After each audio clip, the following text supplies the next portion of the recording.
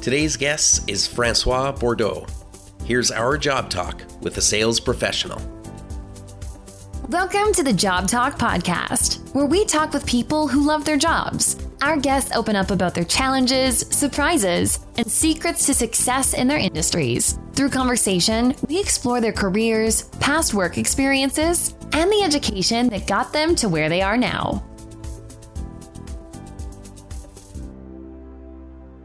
Let's jump right into your story, and we'll pick it up when you were in high school. First, what kind of student were you?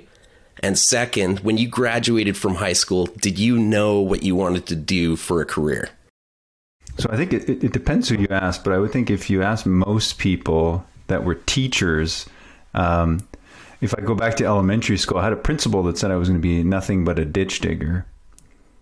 And then in high school, true story, I still wake up probably twice a year in a dream that I didn't graduate high school, because I still see this visual of one of my math teachers, Mr. Ganson, running down the hallway in grade 12 because I had got 49.5 on the final exam. So I just snuck through. So what do they, you know how they have like the valedictorian and then they have the least likely to succeed? Yeah, I think I didn't even make the least likely to succeed category. It was, go visit him in prison. Okay, but what's your personality like? Like, was that concerning you, or were you just like kind of floating through and everything was fine? I don't think I was concerned enough. I always had like summer jobs and I worked through high school, so I didn't think I'd be like homeless, but I definitely didn't think I'd be following a lot of my friends that were going to post-secondary. And I wasn't like lighting things on fire in school. I was just making jokes about lighting things on fire. Yeah. Okay, so you graduate from grade 12, you get through, you get the 49.5% on that exam gets you through, you get your diploma. What happens next? Did some welding. And then I tell people one of the tipping points, it was in Innisfail, and I was actually just there for my son's hockey tournament. So it was kind of surreal to be there again. And the foreman, they hung an effigy of him on the on the tower crane in the shop. So he wasn't popular. And on Friday, every second Friday, there was a Chevette that would pull up with a lovely wife and several kids packed into it. And she was there to get this fellow's paycheck. And I remember thinking, this could be me. So just by chance of fate, I got laid off. I went to the unemployment office in Edmonton, and nearby was this technical college, and they had a program where there was some government funding. I was looking at maybe transitioning from blue collar, white collar, because I was really not, I'm not good with my hands. I can barely put together IKEA furniture. And I got the unemployment grant for this program. I got in, and literally 2 weeks later, I got a call from unemployment that said I actually didn't qualify for unemployment, but they had already paid for my course. It just happened. It just happened. Yeah. When you were welding, were you actually going through the process of becoming a certified welder? No. I know there are many leaky grain hoppers across Western Canada that I had a hand in welding. There's a farmer cursing me right now. Well, you didn't sign it, so it's okay. They don't know. Okay, so so what program did you get into when you... I did a network technician program. So this was like 99, and I was naive and was like, Y2K's coming, tech is hot. I'm going to be a baller. I'm going to have all this money. And then I got my first help desk job. And that was okay because I was pretty young, but I was like, okay, this is not the Bill Gates life I signed up for. And another true story, I won't name the company because it's kind of embarrassing on them. I was working part-time as I was like rolling out, like kind of almost like a co-op. And I was like, man, this paycheck is phenomenal. And they pulled me in like a month later. They're like, isn't your paycheck great? I was like, yeah. They're like, yeah, we're double paying you for full-time and you're working part-time. So another example of my math skills being subpar. Yeah. You must have been thinking, though, that you were nailing it, eh? Like this whole work-life thing, you've got it figured out. Totally. You're making double what you were expected. I think I went out and bought a new CD player. Yeah. I was like, I'm living the good life. Okay, so you're in the IT world. When you, so where did you take your training? Where was that? It was actually a for-profit college called CDI. I think they even put me in one of their commercials. As a success story. They may regret that. Oh, we could look for like a profile where you actually interviewed, or was it just your lovely face? I think it was a radio commercial or something. Okay, so when you were taking that program, did you find that you were more engaged and maybe it was coming easier to you rather than high school classes? I think it was interesting, but it was still like a means to an end. So I was like, okay, if I do this, I'll get that. Like I'll get a job. So I don't want to like skip ahead too far, but I think I was still a little bit, immature. Like I would say until, I don't know, we'll probably get to it, but yeah, it was really just, this is going to get me to the next step, in whatever that is. And I still don't know what I want to be when I grow up. Yeah. I mean, really, who does? How long were you on the help desk for? I was there for like almost a year, and then I went to another help desk at like an internet service provider. So at the time they were called Videon, then they got bought by Shaw. And I think I was there a good like 3 years. And that was good. That's where I was like trying to get into like a network administrator, network manager, IT manager role. And I finally got there within that company. And so I think by then I was getting a little bit more mature and less naive and realizing, oh, all this money I want to make, I need to actually know what I'm doing. And it's going to take me a while to figure out to know what I'm doing. Okay. Was that program the only formal education that you took? I'm trying to think the reason I'm hesitating is there's maybe like some of these like technical short certification type courses. So yeah, that's all I've ever taken in terms of post-secondary or formal. And I would say probably up until like maybe 10 years ago, I still had like this, I don't know if is imposter syndrome the right word? Anyway, I kind of thought, hey, I still need a degree. And now I don't, but I still think there's value in it. And I still I'm still encouraging my kids to do it because I think there's still a lot of value in doing post-secondary. And I think we'll probably hit on that at some point too, that, it's not so much do this degree to get this job. Just, I think the post-secondary is good for like just learning and critical thinking, and you never know what you'll end up doing with it. When you got near the end of your help desk, what was next? What were you looking at? So the company I was working for got bought out, and then it was an option of going to Calgary. My partner at the time, well, she's still my partner. Edit. She had 1 year left, and before she was done her teaching degree, so we weren't interested in moving. So actually, my like native language French came in handy. I got a job with the school board and worked with them, and that was interesting. But I knew I wouldn't do that forever. And then we went overseas for a couple of years. So she got a teaching job with a school in London. So we did that for a couple of years, and career-wise, it was interesting, but we were really there to travel. How long did you live overseas for? We were in the UK for 2 years. I ended up doing similar type IT network admin work. But again, I wasn't trying to, further my career there. It was handy. And then when I came back, actually, I went back to the exact same job at the school board. Can you talk about your experience living in Europe and maybe what you learned from that experience? I think the big takeaway was it's like getting outside of your comfort zone. Even though we went to an English-speaking country, I'd encourage anybody to, like, vacationing is great, but living somewhere else just really helps you see things from another perspective. Also helps you, frankly, appreciate where you came from.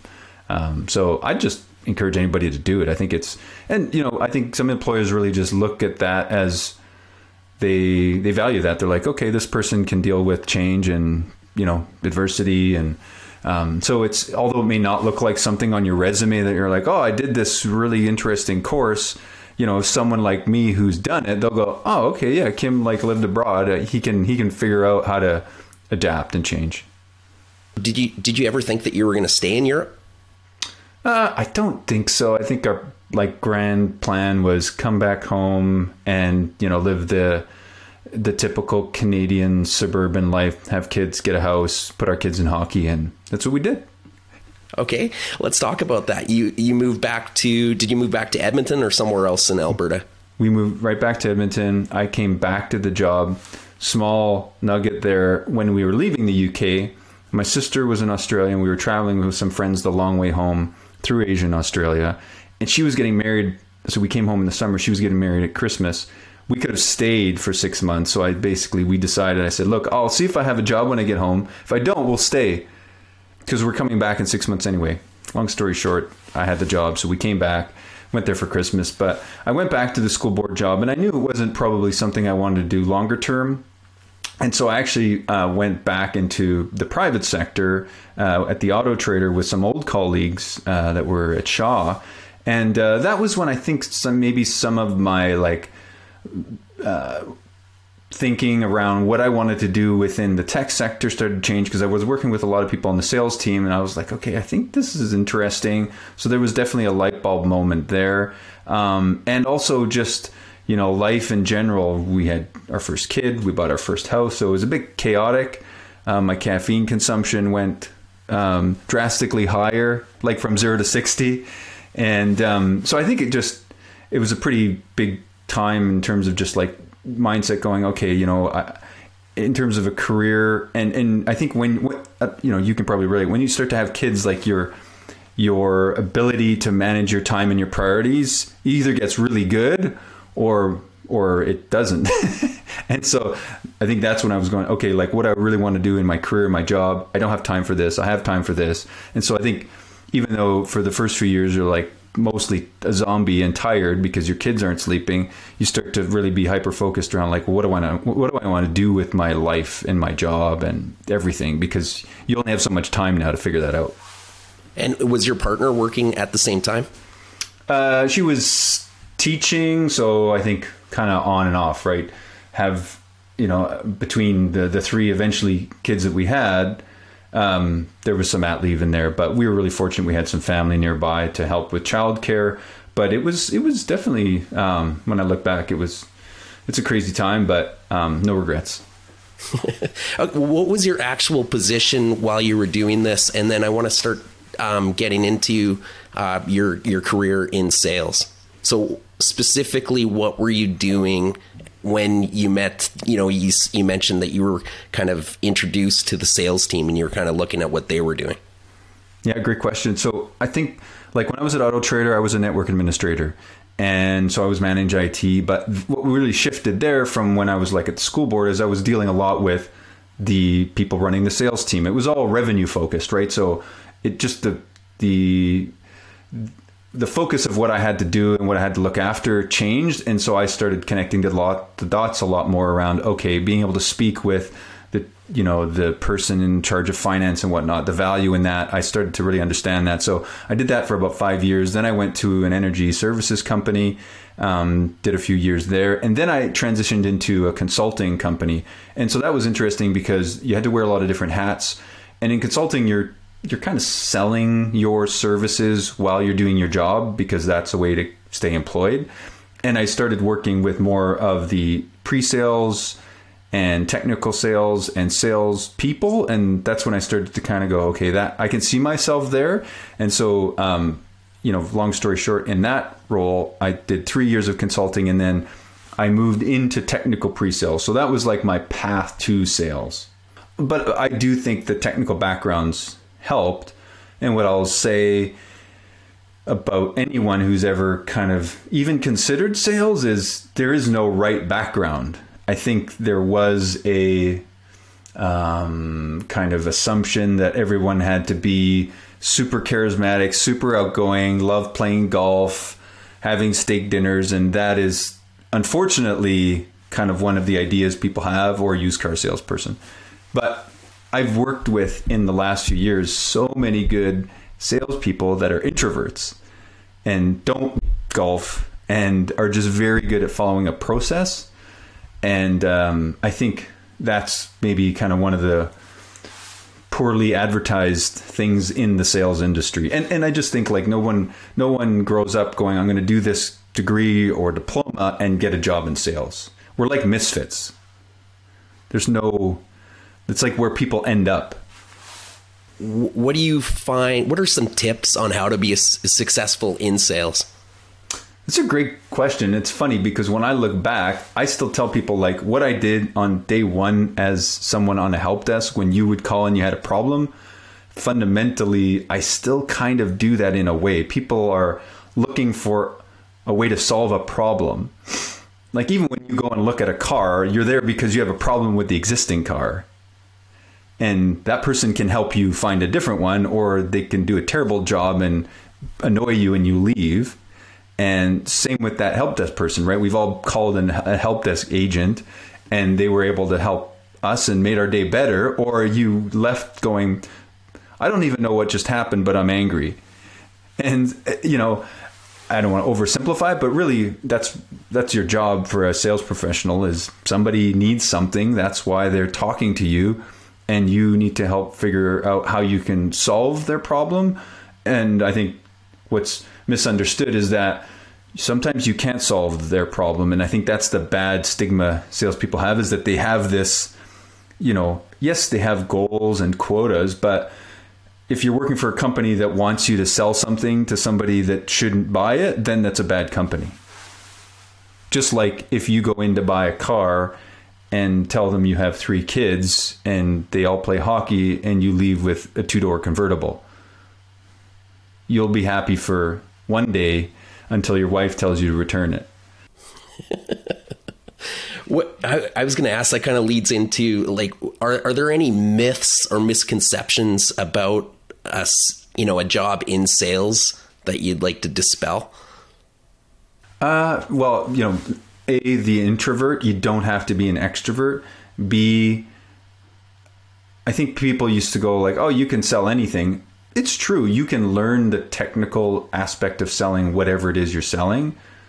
But the personality traits are hard to change. So companies will want to go, okay, is this an honest or dishonest person? Do they follow a process? But you can learn the technical piece. But I think what people might forget is that training you may have had in an industry or in your post-secondary can be very valuable, because I think now the bar is really high. So when you go, I don't know why I keep picking on you like you buy a car every month, but when you go, you've probably spent like a ton of time educating yourself. But when we were kids, like there was no internet to go and look at right? We went in there and we got the brochure from the salesperson. Now, anybody who talks to me can self-educate. So my point there is the more savvy you are about your industry or your products, or let's say you have a biology background and you're working in some type of pharma or biotech, that background will serve you well. And so I think sometimes people don't really think of that. And, you know, I think there's just still a bad stigma with selling. Like some people really look down on it. What often changes that is when they realize the earning potential. What happens in your day, in your job? Podcast, interview in the morning. Let's talk about today, just right up to this second here. No, all jokes aside, I would say it depends, you know, and I'll give you an answer, but like some days I'm working on the presentations for potential customers. Sometimes I'm just dealing with the inbound interest that people have. So, you know, people are emailing us or calling us, and then I'm following up with them and asking them what they're looking for, seeing if we can help them. Sometimes it's, there's a lot of like cat herding in my role where I'm bringing in technical people because we're selling technical solutions. So, you know, you might need something. I know to a certain point how I can help you, but then I need to bring someone in. So we're scheduling meetings, we're scheduling calls. I work from home. I would say 70% of it, I'm on these virtual type meetings. Either I'm hosting the meeting or I'm scheduling it. And then there's probably, you know, 10% administrative work in the background, managing the opportunities I'm working on so that the people I report into know how they're going. So I don't know, did that give you a pretty good sense? I think like my kids, they go, well, you just sit in front of a computer. Like that seems like an okay job, but what do you do on there? Are you just playing like Minecraft or what? I was going to ask, what is your actual job title? What is your career? My account. Yeah, that's a great question. So my title is account executive, which means I have accounts, I guess, which are customers. But in the sales world, there'll be account executives, there'll be business development executives. So there's some that are more maintaining existing clients and some that are more about finding new clients. And so again, I think different personality traits may lend themselves better to someone. Often the analogy will be a hunter or a farmer. So are you someone that just kind of wants to work with your existing clients? They may have other things they need throughout the year. Or someone like the hunter will be more someone who's just finding new customers all the time. And so, some of those roles, in fact, a lot of them require you to do a lot of what we would call outbound. So you're doing all the research about, is this a potential customer, and you're finding them. So you're calling them. And so some people love that and some people don't. And there's no right or wrong answer. There are roles that have a blend of both as well. And in kind of the earlier stage sales career, sometimes the acronyms you'll hear are SDR, sales development rep, or BDR, business development rep. What do you love about your job? I mean, it might sound kind of cliche, but I do think I'm still, like, at the end of my day, I can feel like someone had a problem and I was able to help solve it. And I feel good about that. I always use like the mom test as well. Like, can I explain my job to my mom? And I do tell her like 60-70% is kind of being a psychologist, because sometimes they're opening up and telling you what the problem is, but you're like, I know what you're describing, but I think I'm hearing like these are symptoms, but I think your root problem might be this. So I kind of find that fun. I feel like I'm solving a puzzle, and I like explaining how we could help their problem. And I'm not going to lie, I like the carrot motivation factor of, if you do better, there is more financial reward. Yeah. I want to plug your podcast that you started. It's called 5 on Friday. Yeah. Could you talk a little bit about that? And it's interesting to me because, producing and speaking on a podcast has, not really anything to do with what your day-to-day job is. Yeah. So the Coles Notes is pre-COVID. It's funny how that's like a common term now, right? Is that pre or post-COVID?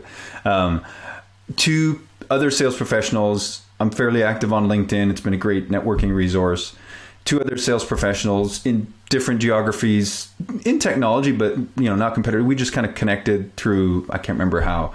We were both talking to each other, messaging each other, saying, we have some presentation coming up. It'd be great to get another set of eyes on it, because sometimes you can get that tunnel vision and your colleague has the same blinders on. So we offered that up to each other, and they were like, I think more people would like this. So we just opened it up. We just registered a domain, 5onfriday.live, put up a landing page and said, let's see if anybody else wants to do this. And I don't know, I think within a week there was like 100 people that signed up. And the ratio was like 60% wanted to present, 40% wanted to be a participant. And so we would just host a Zoom call on a Friday. We'd just facilitate the conversation. You could present and you could say, here's my sales pitch. Here's the demo I do. Here's the cold call script I have. Here's the, presentation we do. And we would just kind of go around and give feedback. And so there was clearly a need for it. I'd say the ratios flipped a bit more to now more people want to be just a participant. Not everybody, because we record it. And we haven't been doing as many podcasts out of it, but we'll just share the video on YouTube. And, it's been, I guess it's going to be 2022. That's crazy coming up. So we've had like, I don't know the exact number. We've done it pretty consistently. We took a pretty good break this summer, but we've had like 60 plus people present, and like 300 participants. And like a couple things that blow my mind. One is that many people are willing to give up an hour out of their time to help a stranger, complete strangers. And that many people are willing to like put themselves out there on the spotlight to get better. So I think there's this like people see, oh, this person's willing to get, not roasted. This isn't Shark's Tank, but they're willing to be given feedback publicly. So I'll give them that. And I think a lot of people actually like coming on to practice giving feedback. So sometimes you're like, I want to get better at getting feedback. I don't know where you can do that. So yeah, that's been good. And I've learned a ton, like in 65 sessions sitting there listening. There's people who come on with 5 weeks of experience and people who come on with like, I don't know about 50, but definitely 20. So it's been awesome. And we've had people from mostly software sales, but we had a guy from Manhattan during COVID that owned a pen and lighter shop. And it was super fun. Wow. I had so many questions as you were talking there, and you answered every single one as you were going through it. Because I was going to ask you, you must have a wide range of people that come onto it, and there's probably different levels of nervousness. Do you find? Yeah, I think most people know they're going to be in front of a crowd. I try and give them a little bit of a heads up, like, hey, a little intro to the group would be good. To tell us what you want to talk about and what you want to work on and how we can help. Like it's shifted kind of halfway through to a lot of people often will just basically do like a role play. Like, hey, you're calling me and I'm the customer. And then we just kind of analyze that and give feedback on it, which is fine. And we have had quite a few people from outside of North America wanting to practice their pitch to North Americans. So, that's been interesting, but yeah, no, it's, there's definitely been people who you can tell are nervous. And then I think there's some people who are interested and, they're not going to jump on the stage, which I can't blame them. Is there anything that I haven't asked you that you would like to share with people about the job that you do?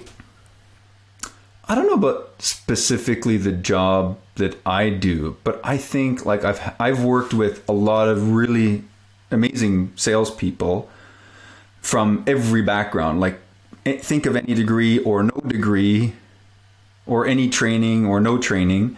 So I think there's no right answer in terms of what background you have to have. But I would also say, like in general, I have a 16-year-old and a 14-year-old, so this notion of what do you want to be when you grow up.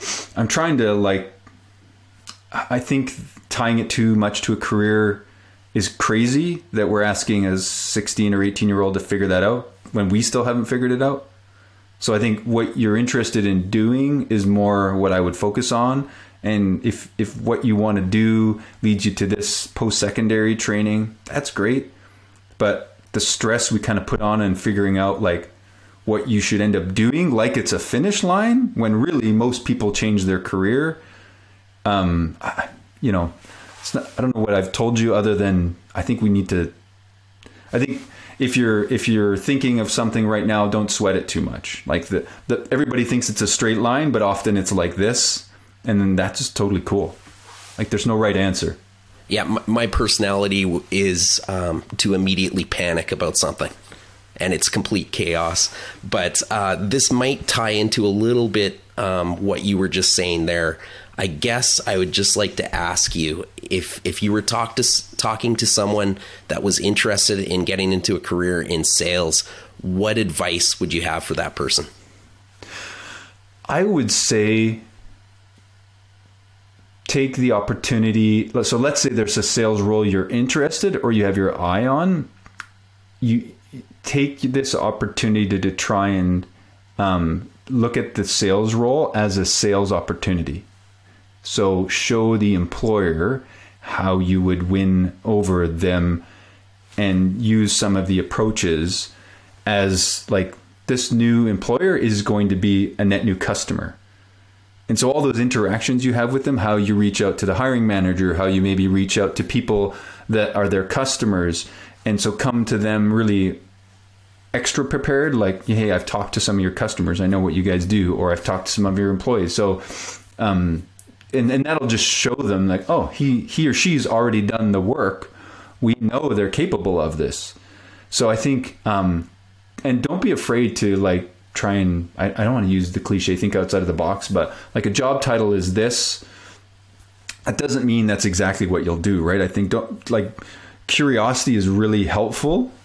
And if you're not a genuinely curious person, it might be trickier, but if you show that curiosity as you're like either interviewing or interested in the role, so talk to the hiring manager, ask them questions and do your research. Like I've done a lot of interviewing, and sometimes it's like, oh, what do you know about the job? I don't know anything. And you're like, okay, well, how do you know you're even interested, right? Whereas if you're doing the research about the company, so, maybe some of this stuff is common sense, like come extra prepared, but I'd say that curiosity and treating the like opportunity to get that job as like a sales opportunity will just kind of show them, oh, this person really gets it. And just ask questions. Don't be afraid to ask questions. Like listening and asking questions are a lot of what you have to do in sales. I think people think, oh, your job is to basically just rattle off stuff to customers. Your job is to listen to them and hear what they have to say, and then add interesting nuggets when they're of value. But it's typically not the opposite, because if all you're doing is talking, they're probably going to tune out. Like me, I talk a lot. And you tuned out. Hey, listeners, are you still there? Hello. Francois, I want to thank you for joining us today. I think you've shared some really interesting stories, and I really appreciate you taking the time to visit with us today. Anytime, my friend. Thanks. Thank you for tuning in to the Job Talk podcast. For more information, please visit us at thejobtalk.com.